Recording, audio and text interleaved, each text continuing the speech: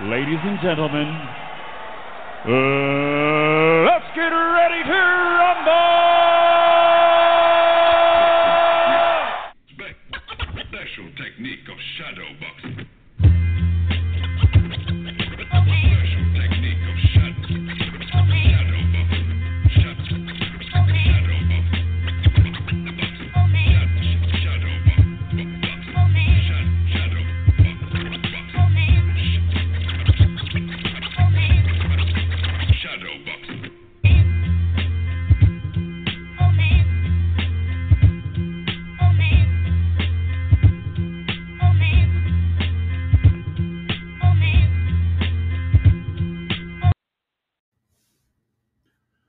Good evening, everybody. What's up? What's going on? What's good? This is the Boxing Source here checking in on February 6th, 2022.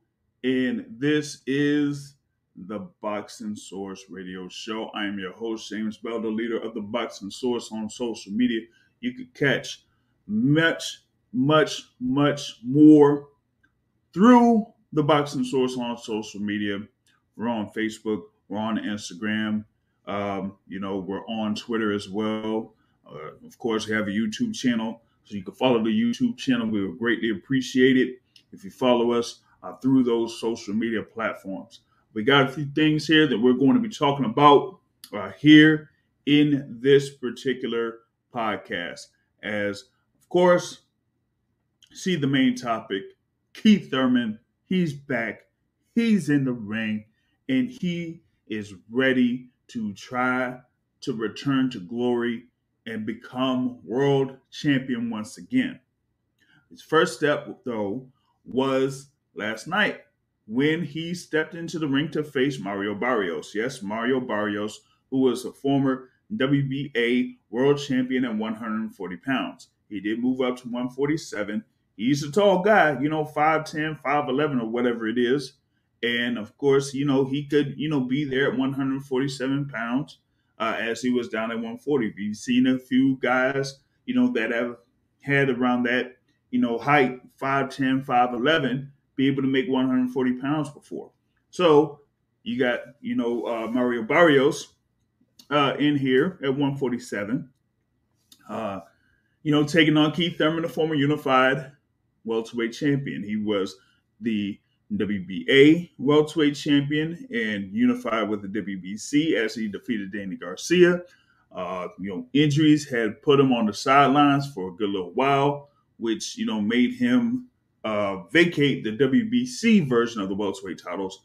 And then when he got back, he faced Jose Lopez. And then he faced Manny Pacquiao in summer of 2019, ended up losing a close decision bout and had not been in the ring since. But then he came back against Mario Barrios, had himself a pretty good performance there against Mario Barrios, trying to get a lot of things out of his system as far as like rest and things are concerned. But, we looked pretty good there against Barrios.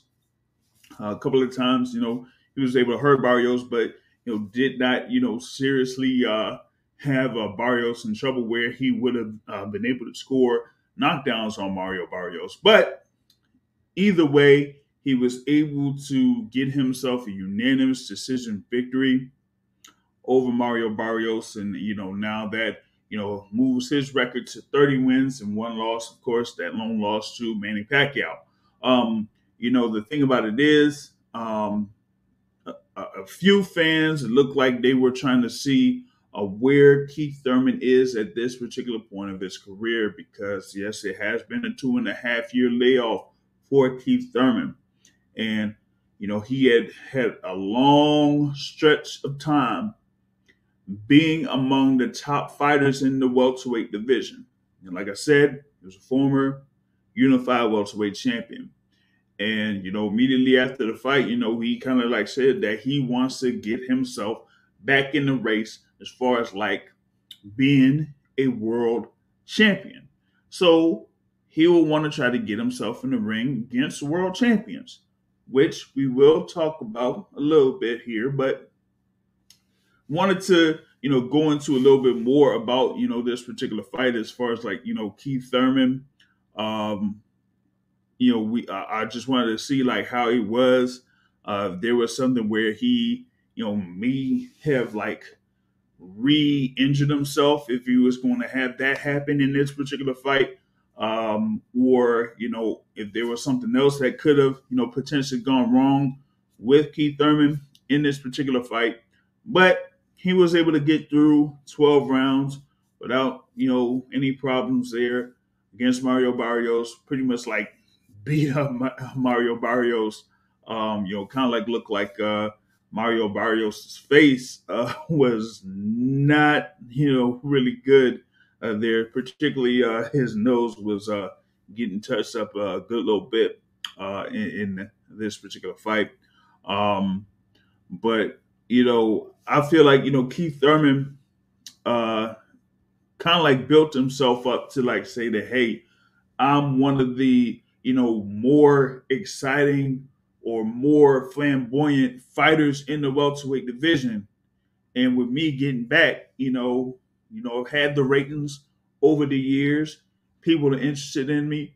I kind of like, I asked them in the conference call, like, what is it about Keith Thurman that has, fans excited to see him?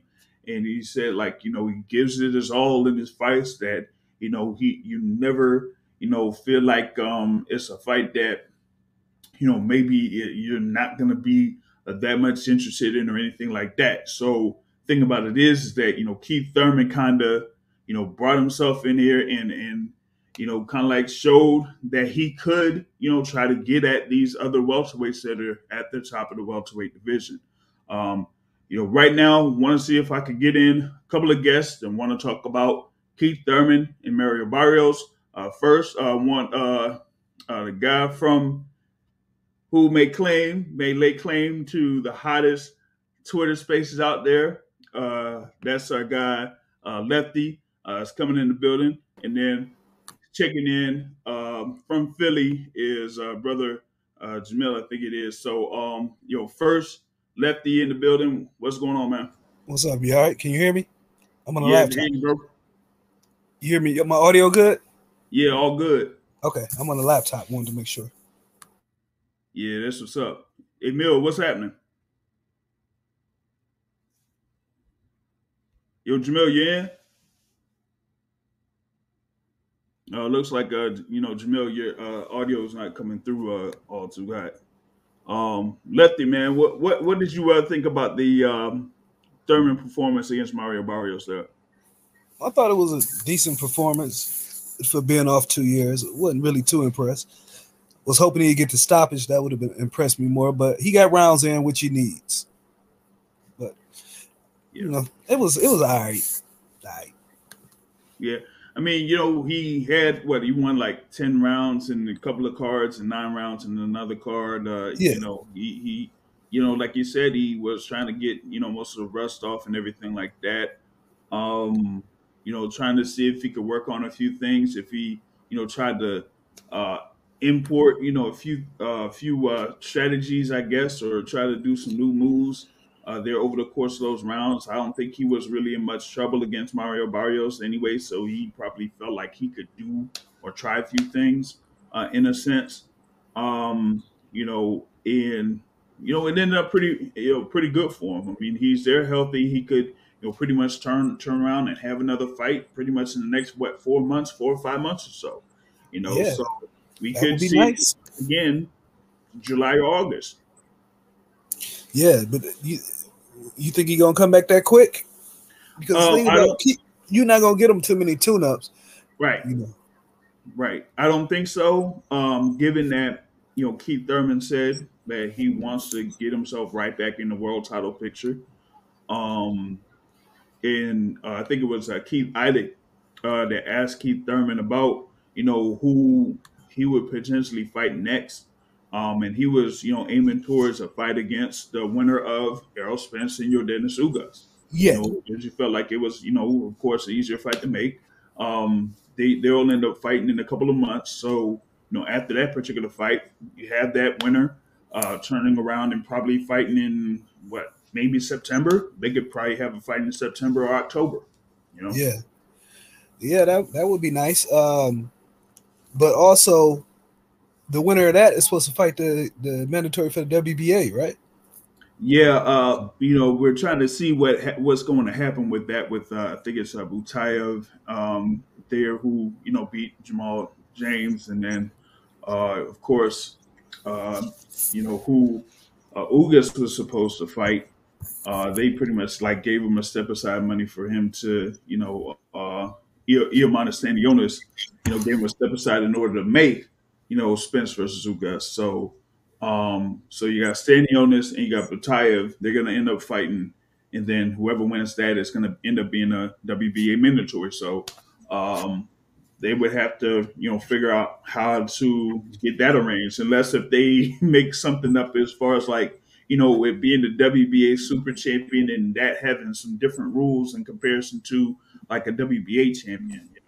So that's going to be another thing there that we're going to watch out for in the welterweight division is how they're going to handle that WBA situation. Yeah, hopefully they got enough money where they could keep paying my man step aside.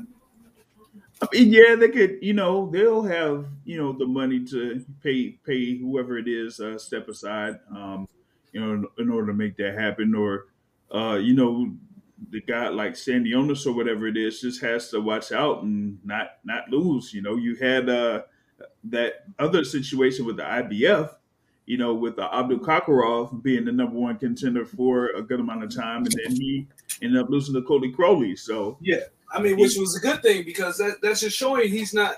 Those guys are not on that level. They ain't beat nobody to prove that they're on that level to be getting those shots. Mm-hmm. Right. So it's about seeing if even if it was me, if it come down, if Spence's choice is Butayev, Thurman, or Crawford, then you drop the belt. Yeah, You don't even waste your time, man. You don't waste your time with no Butayev. Yeah, you don't waste your time with Butayev. You just end up dropping the belt, like especially if the WBA had their situation like the IBF does. If when the IBF enforces their mandatory, that's it. You can't have like any other thing happening. You have to face the IBF mandatory, or else you drop the belt. So the WBA, who is it? Gilberto Mendoza has that same thing. Then we might see it there. Shout out to Ty in the building here on the live chat, man. What's happening with you? But back to the thing with Keith Thurman, man. He looked pretty good.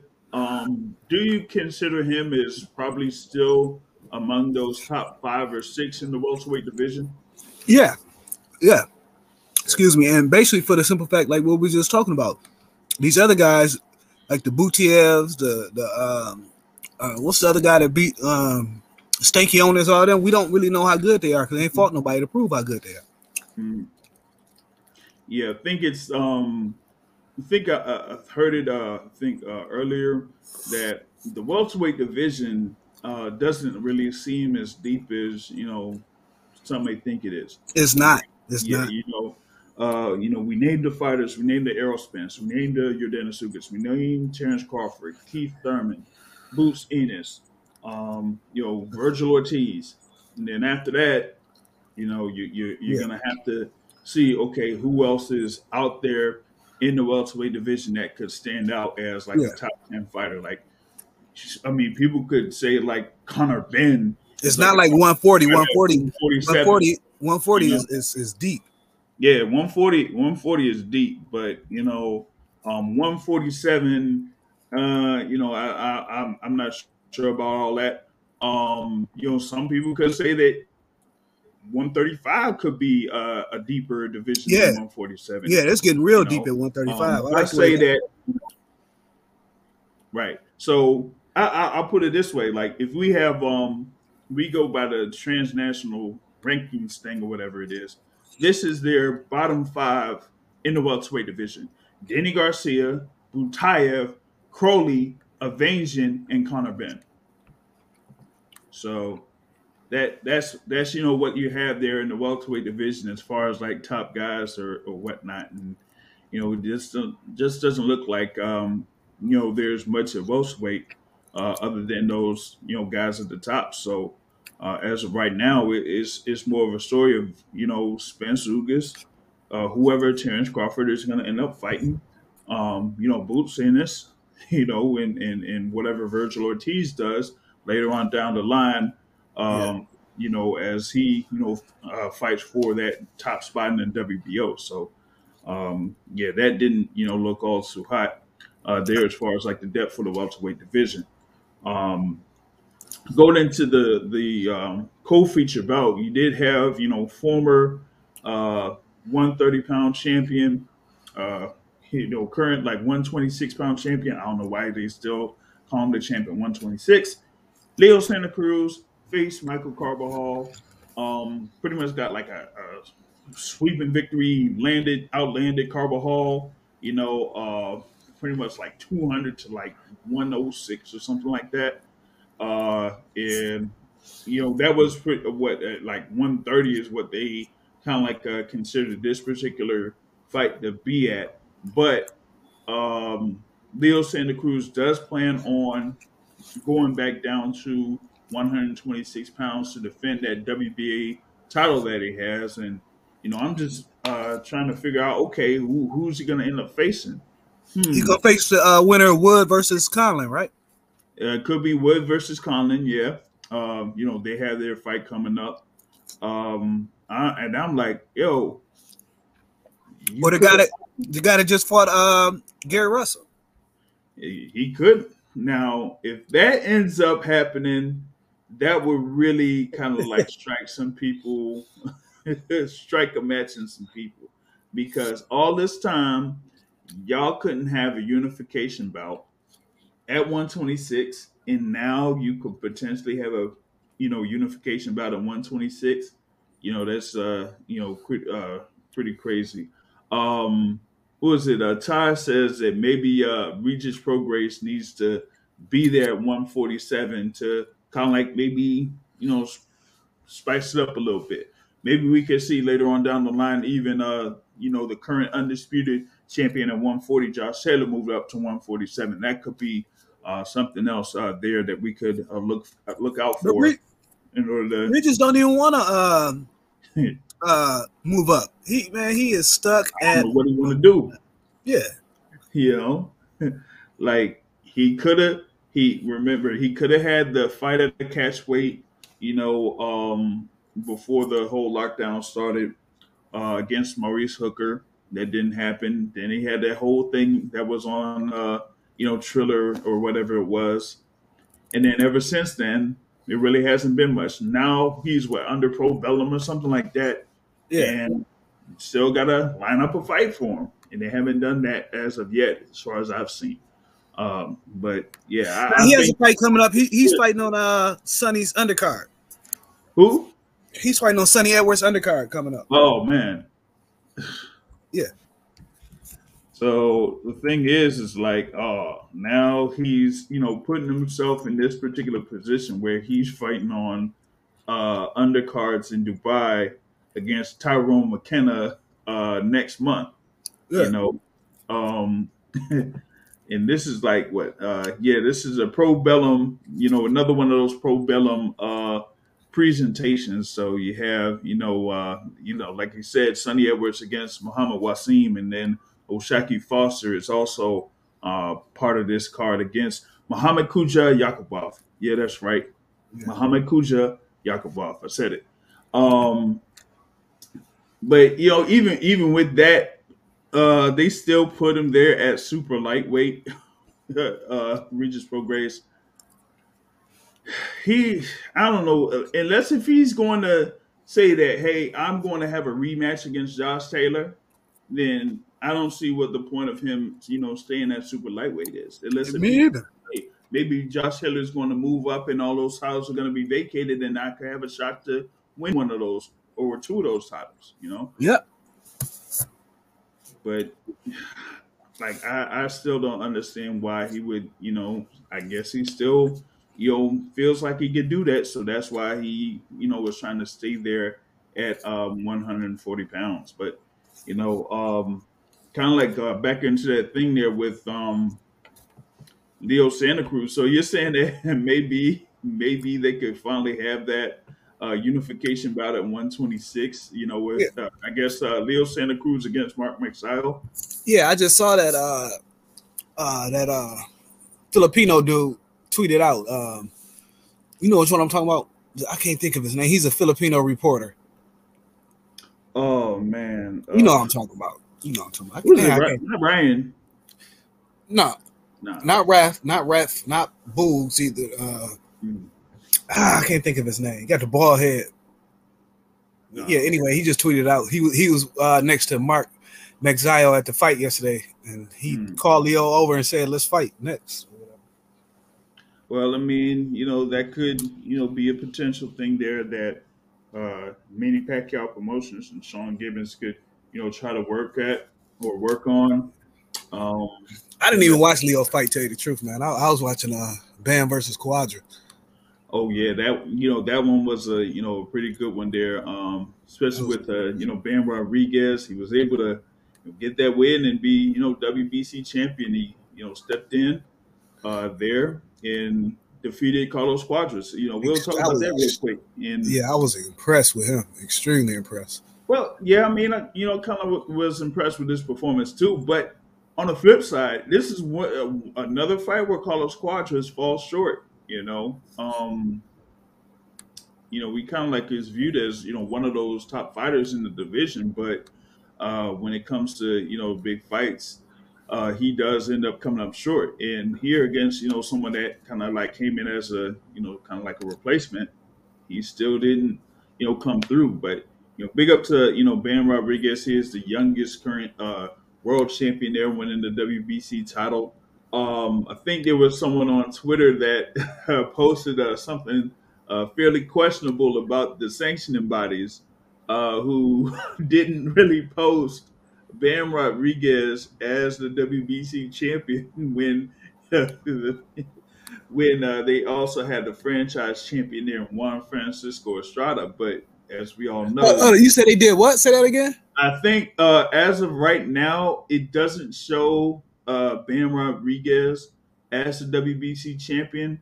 Might have to be updated a little bit with these other sanctioning bodies, but they still have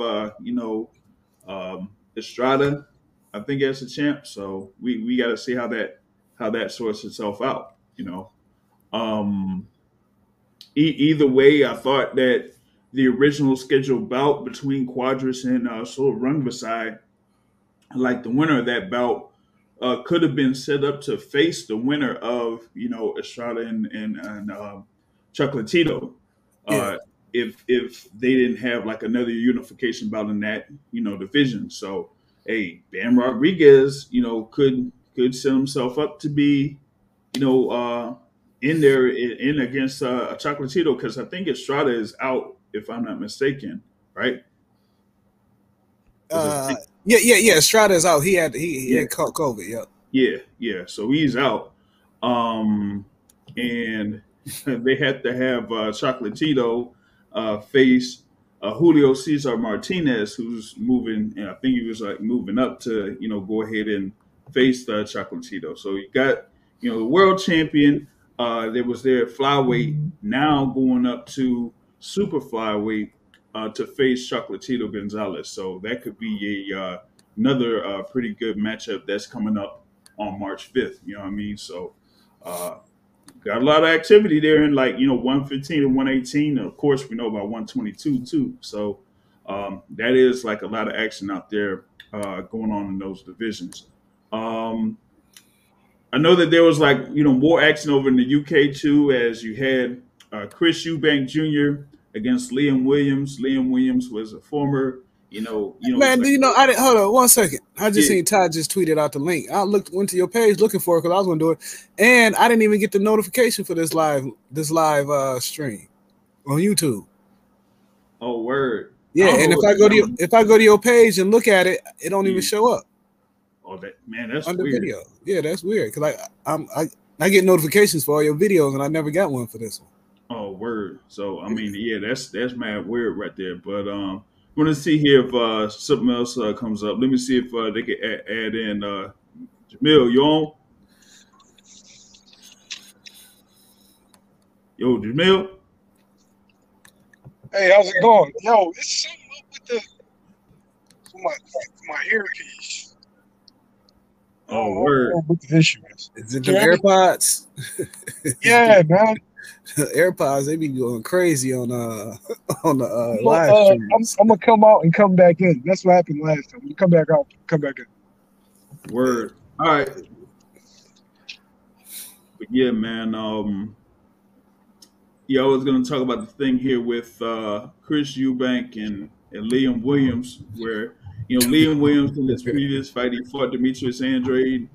That was for that WBO belt, and then now he was in there, Chris Eubank, and it looked like Chris Eubank was trying to be more like a Roy Jones as you've seen in like those first few rounds. Yeah. He was like, man, I thought he was like backing up, and he was like, you know how Roy Jones, he'll have that left hand like dragging down or whatever it is, and it'll just use that as a jab and then have the right hand, but he was like stepping back. Chris Eubank Jr. was, fighting off his back foot, and he caught, Liam Williams a couple of times, one in the first and one in the second round, with, either a jab or, a counter. And in the first half of the fight, it just really looked like Liam Williams didn't have much that he could do because he really couldn't hit Chris Eubank, and Eubank was just countering him and touching him up and things like that. It was just that Eubank wasn't, that much aggressive to really like try to put the pressure on Liam Williams. So Liam Williams was able to rough it up a little bit, kind of like get a couple of rounds here and there, and then he got knocked down with got knocked down to the 11th round after about someone like him getting tripped up or whatnot. But Chris Eubank Jr. ended up getting a unanimous decision win in that fight. Fairly good performance in the first half of the fight, kind of like waned in the second half of the fight. And be fairly interested to see where he goes next, whether it's at 160 pounds or 168.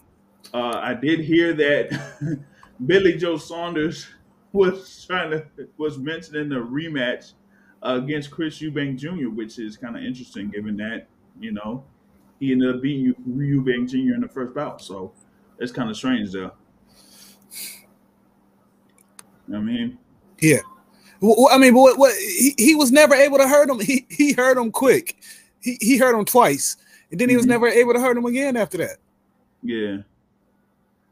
Yeah, and I don't know if it's something that they have to work on a little bit more, Roy Jones there and Chris Eubank, but we was trying a few things. He was trying to, put in them uppercuts, like how Roy Jones does, but there are other times when Chris Eubank was throwing shots and he was missing them bad, and he'll be like going all over the place and stuff like that. Like, I'm like, come on, man! Like, what's going on with that? Man, Eubank, he just never really he never seemed like he never really learned how to box. He's not a smart boxer.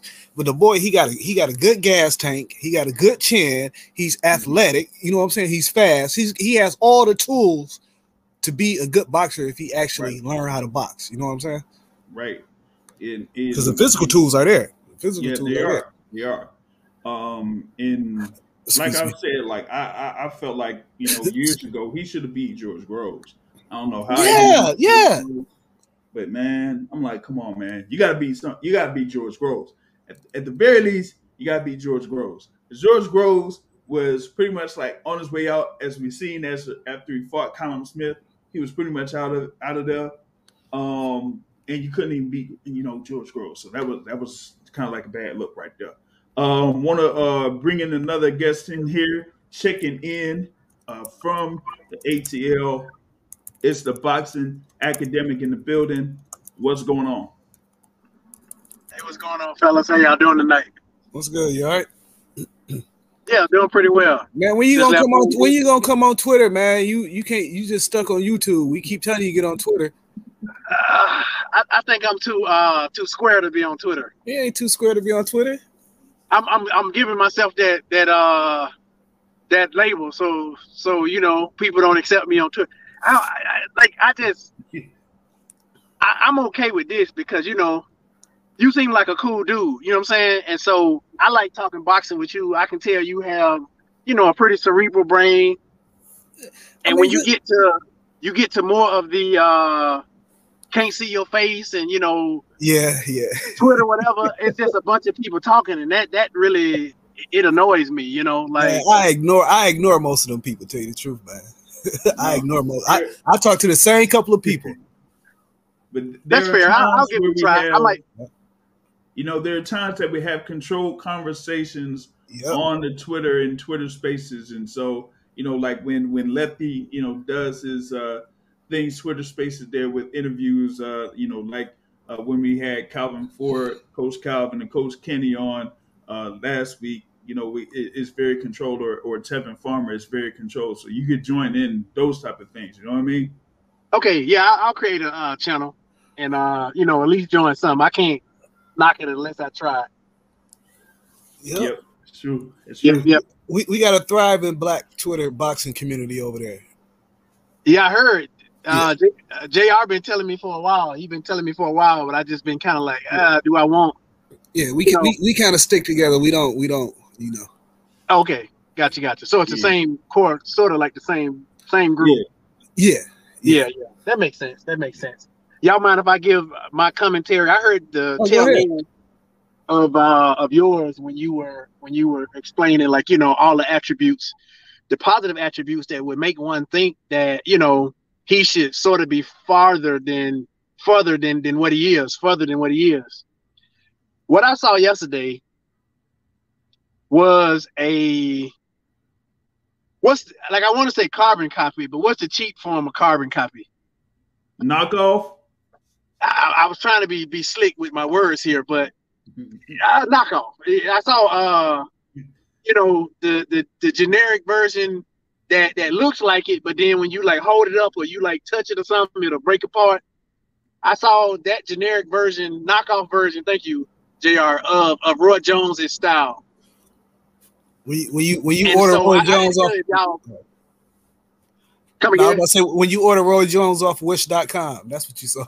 When you order my Wish.com, and the thing is, so one of y'all mentioned that he was missing extremely bad, and it was a lot of times where he would swing and he would be off balance, miss real bad. He probably swung around and almost fell one time. Mm-hmm. When Roy Jones used to do that, Roy got away because of his quickness, his speed. And everybody knows this. Once that speed went away, he looked like a totally different fighter. This ain't even about Roy Jones. All I'm saying is, if you're gonna do that style, you gotta be like Dion running the 4-2 and everybody else running the 4-4. You know what I'm saying? Which is what my equivalent to Roy Jones was in the boxing. He was so fast, over time, Bernard Hopkins was the better fighter. When they had that second or third fight, it was no contest, because Bernard Hopkins was such the superior fighter when the attributes, the talent attributes were equal, because the skill just took over. So I was kind of disappointed that they were sort of mimicking that style of Roy Jones, and you could say it might have worked or whatever, but it's just he already, you're right, he got a good motor. He I forgot the other positive thing you said, but I agree. Good chin, good chin. Good speed. He got all the athletic quality. Yeah, he got all the athletic prowess and just the good things. But even in those fights, to me, his fights were sort of do you remember in the beginning of Badu Jack's career, where he would have fights and all his fights were sort of end in tie? Yeah.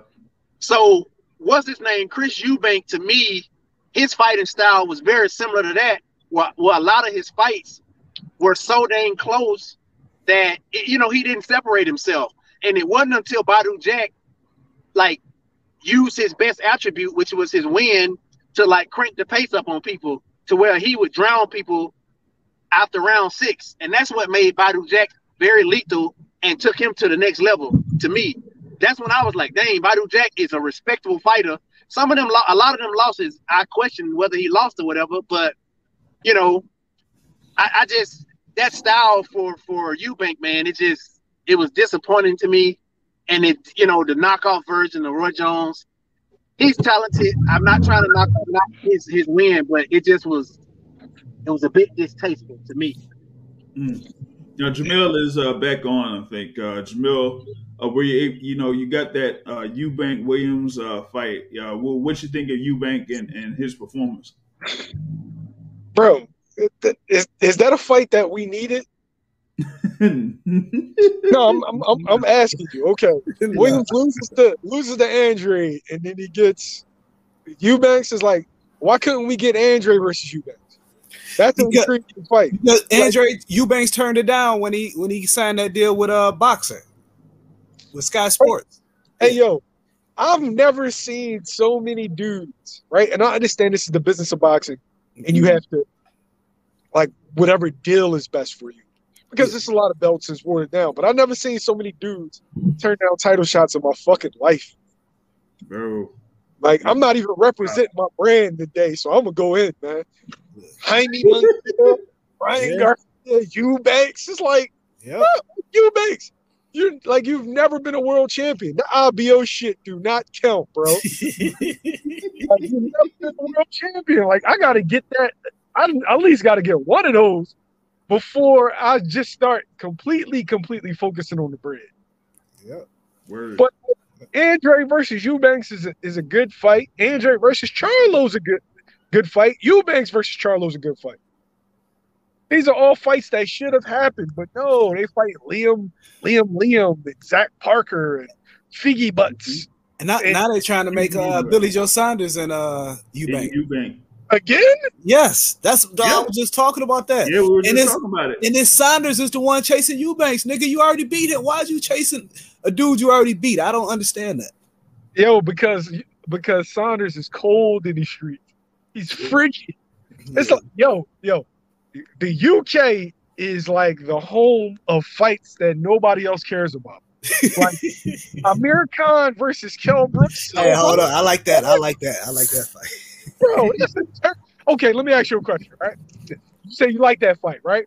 Mm-hmm. So I can interest you in Andre Berto versus Victor Ortiz because that's the equivalent to that fight. No, but if you said Victor Ortiz versus Victor Ortiz, Bam Bam Rios, yeah, you can interest me in that fight. Hey. No, what about when Victor Ortiz faced Guerrero? What did you think about that? You wasn't interested in that fight. Yo, you know what's funny? I mean, I don't have a problem with watch fights. I mean, you know, fun watch fights. I'll watch a fun watch fight. They ain't messing up the division, you know.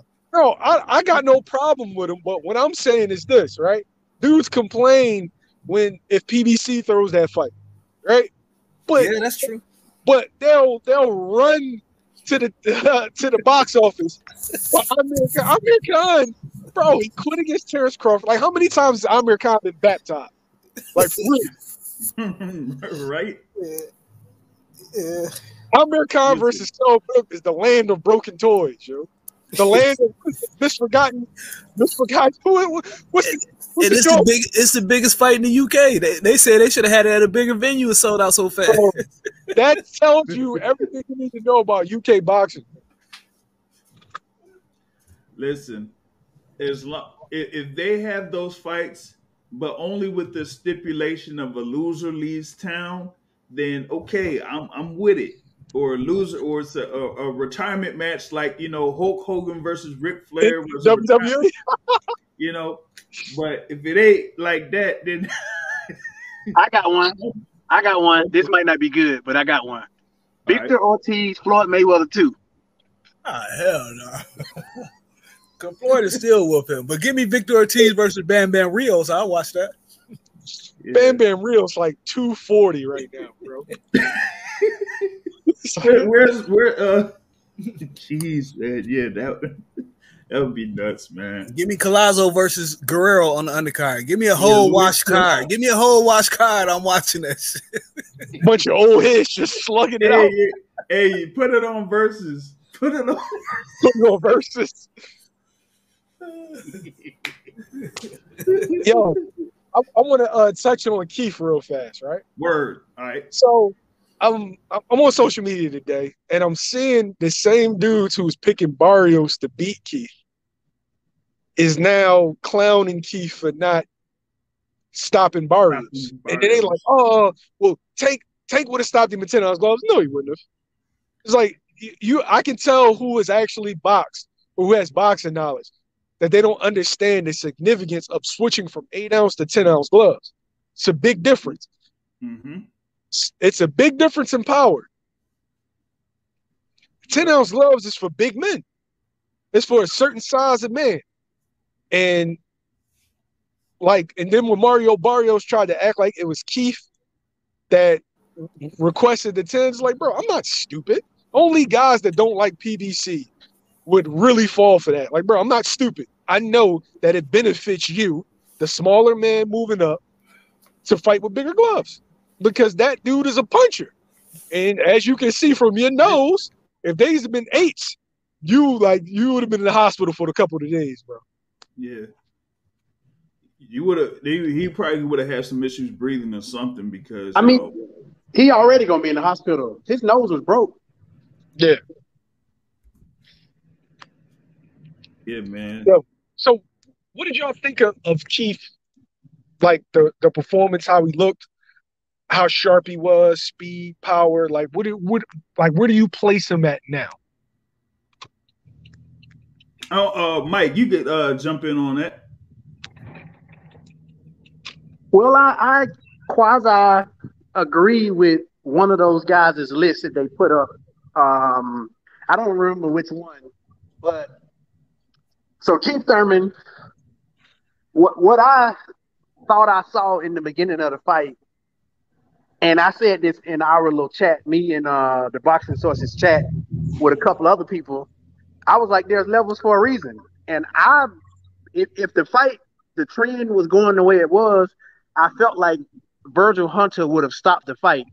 You know, at one point, it looked like the tides was coming for what's his name and that he was about to be drowned. The body shot was well timed and pretty much saved him the same way, you know, it saved Manny Pacquiao because Keith Thurman, he wasn't on the verge of stopping Manny Pacquiao, but, you know, he had a lot of momentum. He had a lot of momentum. Yeah, he won the last 4 rounds. Yeah, he had a lot of momentum, and that stopped him in his tracks. So with his performance, I used to love Keith Thurman. I still love Keith Thurman, but he's flawed, and so his flaws make him beatable by the top guys. Top guys mean Errol Spence and Terrence Crawford, 1 and 2. Boots, yes, but I'm not gonna put Boots in the conversation because Boots got to beat his equivalent of Luis Collazo. You know what I'm saying? He got to beat the guy who like Luis Collazo is a non-existent factor, right? But I'm saying he got to beat that equivalent of what Luis Collazo was years ago before he gets into the conversation. Like yes, he's ready, but I feel like Boots got to pay his dues. So by that alone, I can't put him over Keith Thurman. Does he beat Keith Thurman? Yes, but I personally feel like people got to pay their dues. So Keith Thurman not jabbing. That's one thing that he has lapses in his style that he just only hook. And again, Errol Spence, and Terrence Crawford too, less of an extent because Terrence don't be jabbing too. But Errol Spence is gonna take advantage of him hooking and not jabbing. And then we all know his lack of resistance to body shots is probably going to be his Achilles heels in those fights. Because if both of those two guys fight him and that's not a part of their game plan, Errol Spence, we already know it's going to be a part of his game plan. But if it's not a part of Terrence Crawford's game plan, I would be thoroughly upset with his team. So, yeah, Errol Spence, Terrence Crawford, Keith Thurman, Boots, and whoever else after that. Hey, the funny thing is, right, you said that Keith's a flawed fighter, right? Which is the God honest truth. All them dudes is flawed. people have this view of Terrence Crawford and Errol Spence. It's not reality. Terrence Crawford has a lot of holes defensively. Like he leaves a lot to be desired. Errol Spence is very consistent but basic, right? No special effects, not really a sharp counter puncher or anything like that. It's the jab, it's the straight, and until I close distance, then I'm working your body. That's Errol Spence in a nutshell. Mm-hmm. So all of these, like none of these dudes are really special, and all of them can be beat. All of them. But let me ask you this, Jamil. Go ahead. Those two guys is flaws. So let me add in one caveat. Of those two, who do I think is more prone to be beat? Terrence Crawford. Because like you said, he has the greater defensive woes. And Keith Thurman, one thing I thought positive of Keith Thurman is that he said in his little pre-fight interview, when I thought about the Manny Pacquiao fight, it came to me, blah, blah, blah, blah, blah, blah, blah. I need to throw more punches. And you saw him implement a game plan where he literally was committed to throwing more punches. Did some of those punches put him at risk? Yeah, but he definitely was not losing the punching battle, and he was throwing hard shots, throwing more of those shots. Terrence Crawford is more susceptible to getting hit with those shots, but I think this is what I was going to ask you. Do you think Errol Spence's positives, which is his jab and body shot, well, dang, he left, are what will be Keith Thurman is Keith Thurman's biggest Achilles heel? That's all I'm saying. His weakness is their strength, which to me does not bode well for him, because it's already tough to just fight them in a one-on-one battle. But when you throw in the body and that's going to be a body attack, I just don't see, if they start from round one, how he overcomes the pain from the body as well as win, unless he gets some knockdowns, which could again happen on Terrence Crawford. Errol Spence, I just can't say on that one. Yeah, I think the thing with Keith Thurman, from a matchup standpoint, when you talk about those two fighters, Errol Spence and Terrence Crawford, particularly with Errol Spence, is one, if Keith Thurman has a better jab than Errol Spence. If he doesn't, that's problem number one. He would have to figure out a way to either try to be a good counterpuncher or try to move his head around a little bit to, nullify the jab of Errol Spence. Number two is Errol Spence works off that right jab in order to come inside and then work the body or work the left hands in.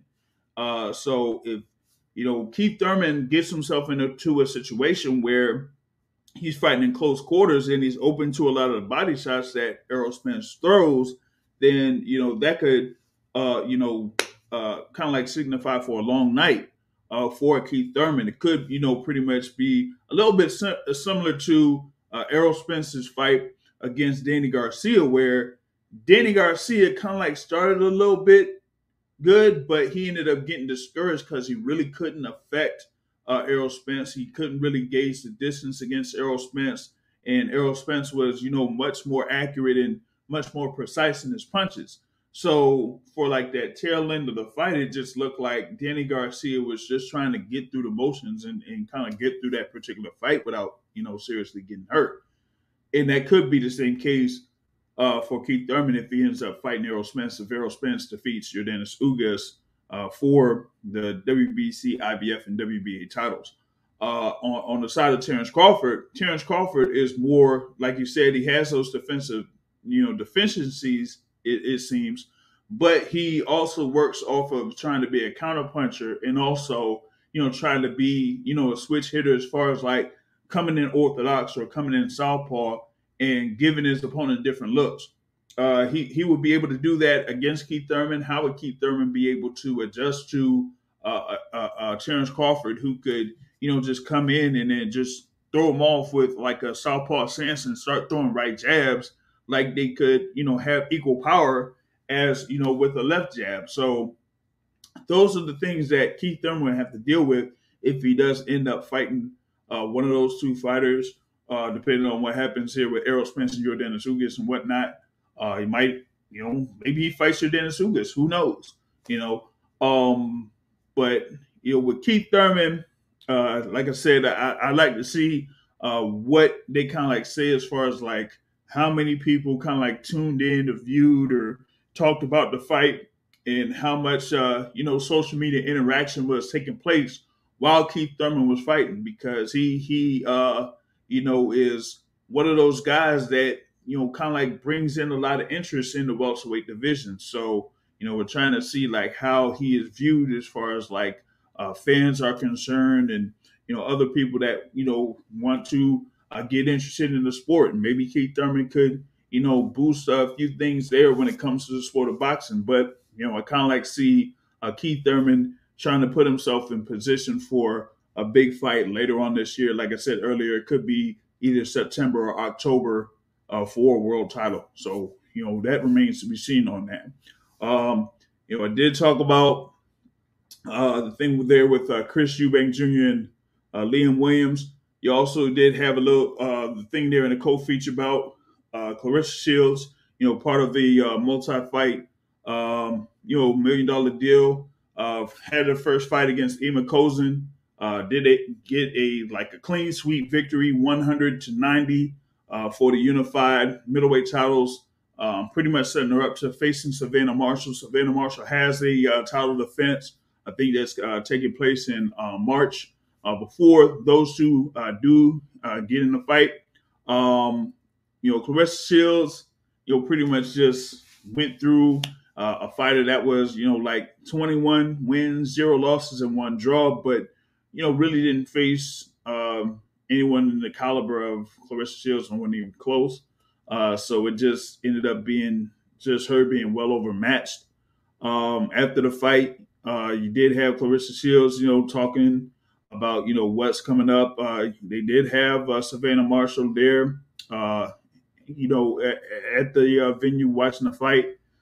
So they're trying to build up that particular matchup there as one of those, bigger fights there in women's boxing. Of course, you have what's coming up on April 30th with Katie Taylor and Amanda Serrano there in the lightweight division or whatnot. So, but here with Claressa Shields and Savannah Marshall, of course, bringing up that what rivalry or whatever it is where Savannah Marshall scored a win over Claressa Shields, giving her only loss in the amateurs, while Savannah Marshall lost like 15, 18 times or whatever it is.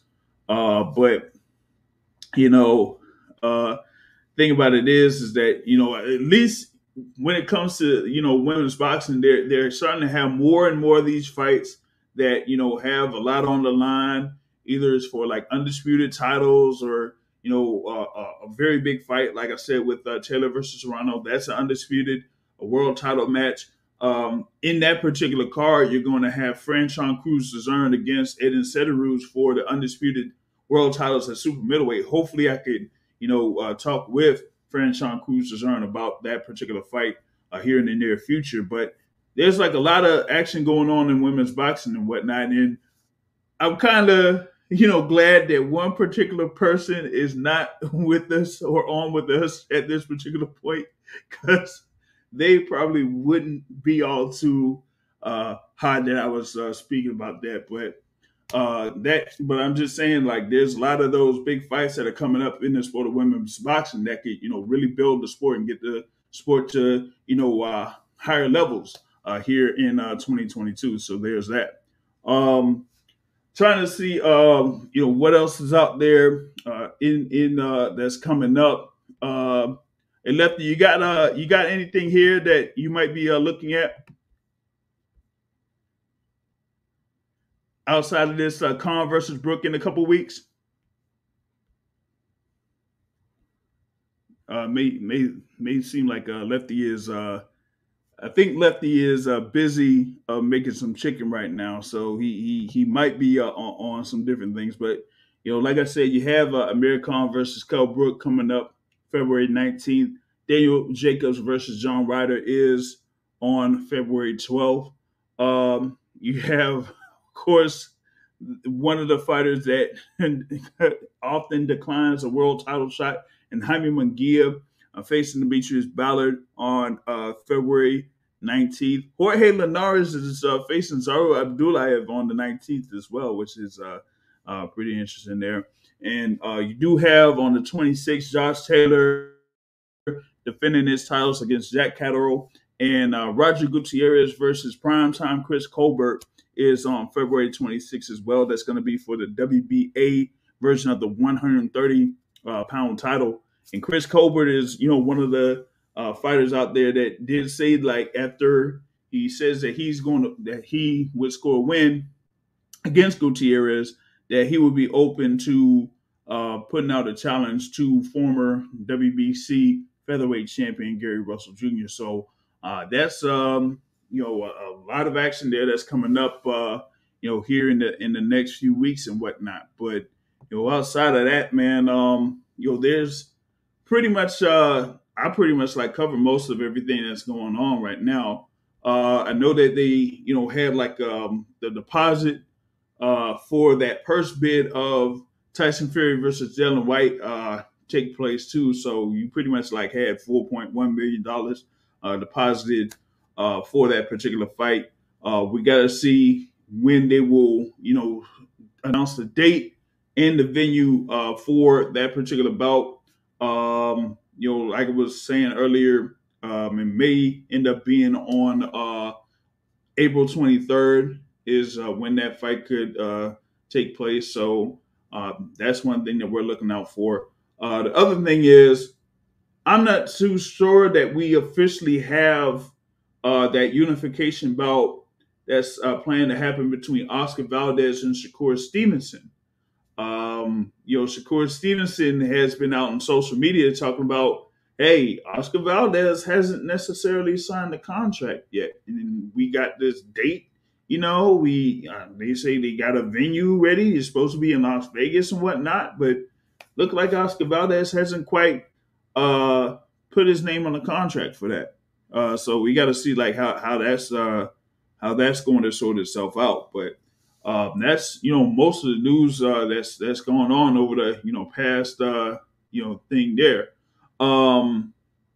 Had a question here in reference to the thing with Jake Paul. Like I said, I mentioned Amanda Serrano. Of course, going up against Katie Taylor at Madison Square Garden. Did talk with Amanda Serrano briefly over at Madison Square Garden when they had the press conference, and that she said that Jake Paul has pretty much been great for in order to make this particular fight happen here against Katie Taylor. As it was like about a couple years ago, they initially talked about Katie Taylor versus Amanda Serrano, but it didn't necessarily happen through Amanda Serrano, who she was formerly with. And then now, after Get With Jake Paul, having a couple of fights on Jake Paul's cards, now here we are, April 30th, Madison Square Garden. It's the first time in, over 120 years or so in the history of Madison Square Garden that a combat sports event is headlined, by two women there. So that shows, the impact, I guess, that Jake Paul has had, in the sport of boxing. This is something that Lefty has talked about in the past, is that, Jake Paul has, kind of like given a couple of fighters there,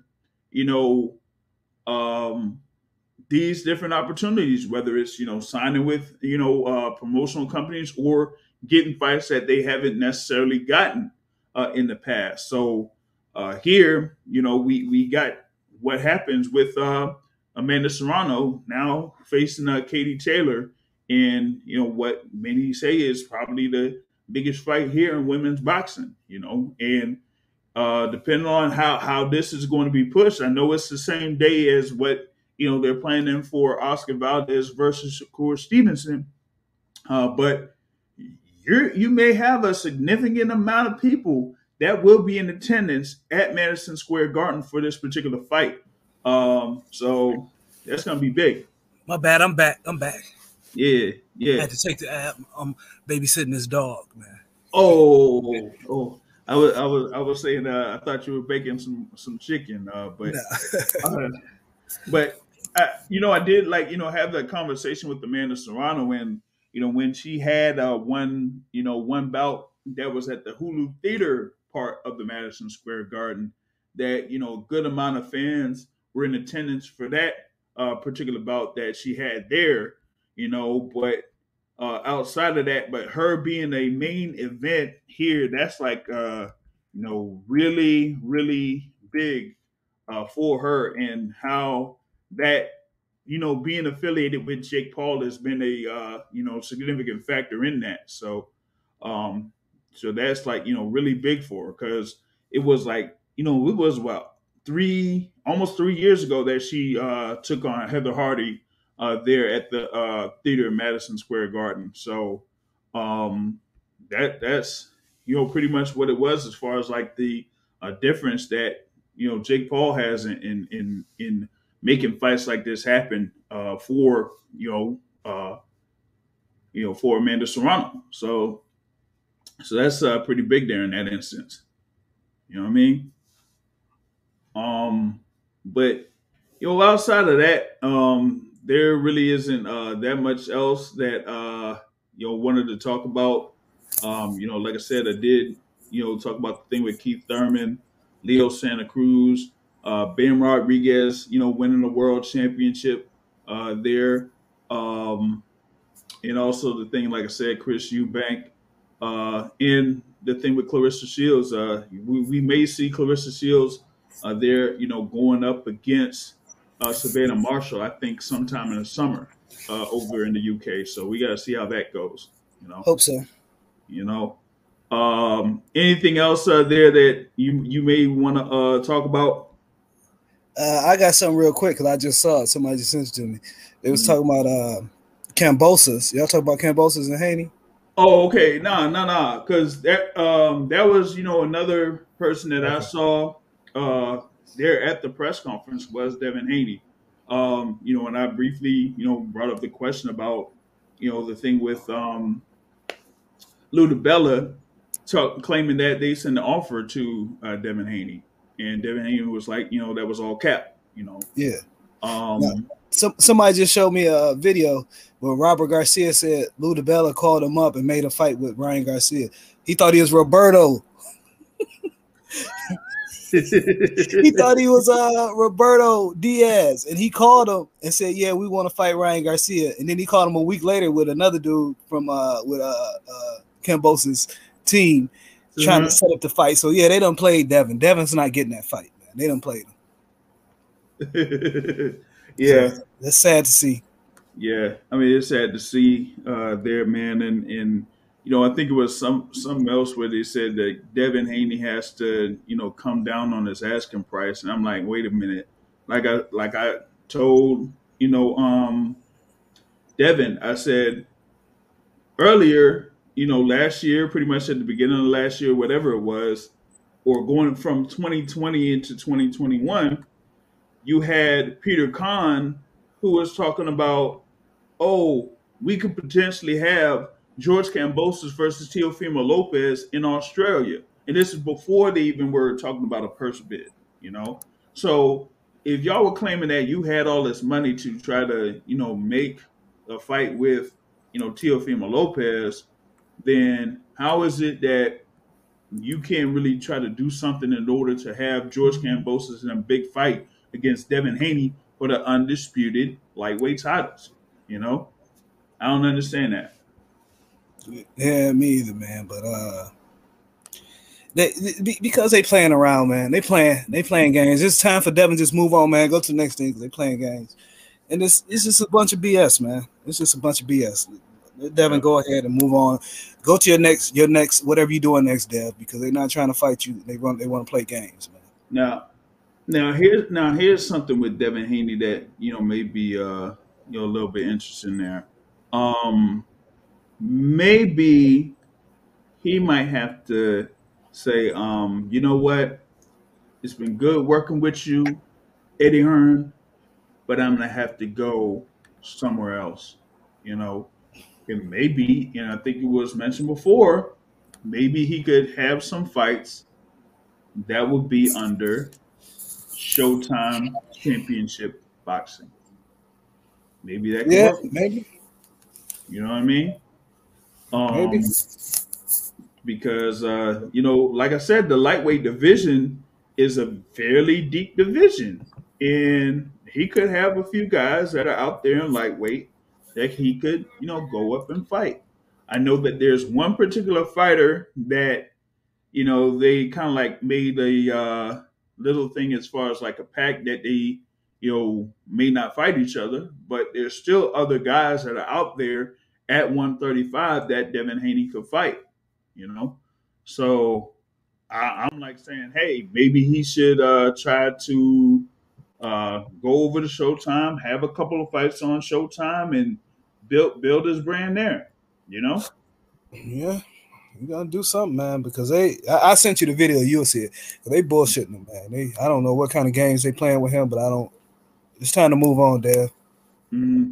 Because my thing is this: like, you're gonna have Tank Davis, that will eventually, have a fight with, maybe Rolly. I know that you had the chicken talk there with Coach Calvin Ford and Coach Kenny that they're still trying to set up that particular fight. So maybe Devin Haney could go ahead and face maybe a Michelle Rivera on Showtime. I wouldn't mind seeing that fight. So that could be. But Coach Ford, he was talking like they will fight Devin last. They want to fight. Right? Yeah. They camps are so close together. They want to fight Devin last. That's the way he was saying. Yep. So yeah, we wouldn't see like something like a Tank Davis versus a Devin Haney anytime soon. They'll most likely try to get fights with the other fighters there at 135 or whatever it is. And then once all of that's done, then they'll end up fighting each other. But outside of that, we're not going to see Tank Davis versus Devin Haney here in the near future there. So that's kind of like what we got out there so far. So, but yeah, Devin Haney's just in a tough little spot where it's like none of these other guys are coming up to fight him. They had their open chance to have an undisputed world title fight, and they're dragging their feet as far as like trying to make it happen or something like that. So if it doesn't happen, it wouldn't be that much surprise. It would look like Kambosos was leaning towards having an interim title fight and then maybe facing Ryan Garcia, who's going to be and that looks like it may be the case because we had the announcement that Ryan Garcia is going to face Emmanuel Tagoe in April. And Emmanuel Tagoe is in the same camp as George Kambosos. Yeah. Same guy, Peter Kahn. So if you have, Ryan Garcia facing Emmanuel Tagoe, he ends up beating Tagoe, then look, you have something there against George Kambosos. And from a financial standpoint, that would be pretty good for George Kambosos as far as like what he's looking for, because he would have the unified titles. You have Ryan Garcia, one of the more popular fighters out there in the lightweight division. So you pretty much have what you may need right there, Yeah, it's good for Lou because now Lou gets paid twice. Basically, how he is, though. It's all like I be telling these guys, man. This shit is all. It's a business first and a sports second. Mm-hmm. Yeah, and that's how it usually goes, man. And that's why we end up not seeing a lot of the fights that we want to see and that type of stuff because of business. And this is a clear example here where you could have had the undisputed lightweight championship, but it's likely not going to happen because one side wants to go a different direction to end up facing two guys that are managed by one particular person, and instead of going ahead and facing Devin Haney for the undisputed lightweight championship. So that's how that goes. But pretty much on that note, we'll put an end to this particular episode of the Boxing Source radio show. Thank those who joined in here for this particular conversation. We got like a few things that are going to be going on over the course of the week. So definitely want to look out for that. We're going to see if we can try to set up a couple more interviews over the course of the week, so y'all can check the YouTube channel for that. And I know that we have like a couple of things going on. Lefty, I think you have something. Yeah, I got Danny Roman tomorrow. If y'all have Twitter, I got an interview with Danny Roman tomorrow. Yeah, if y'all have Twitter. Yeah, possibly a guy that's got a contract to sign later this week. One side has signed the contract. We just waiting on him to sign the contract. You know what I'm talking about. Hopefully, Shakur Stevenson. Hopefully, we get it later this week. Word. And I'll get with you later on. See if we get another guest on there for Twitter, and then also you have that going on, and then also I think it's Major Key Boxing. We'll have a guest. Lights Out Hall of Famer, Lights Out James Toney. Toney will be on that. When is that one? When is that one? Says tomorrow night. He said tomorrow night. Major Key. Yep. On Twitter? No, that's on YouTube. That's Troy. He right there in the comments. He say tomorrow night, James Toney. Yeah.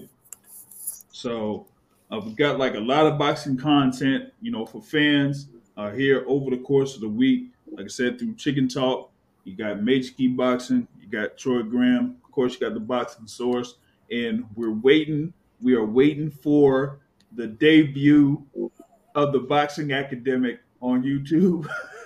so y'all know. Y'all gotta look out for that too.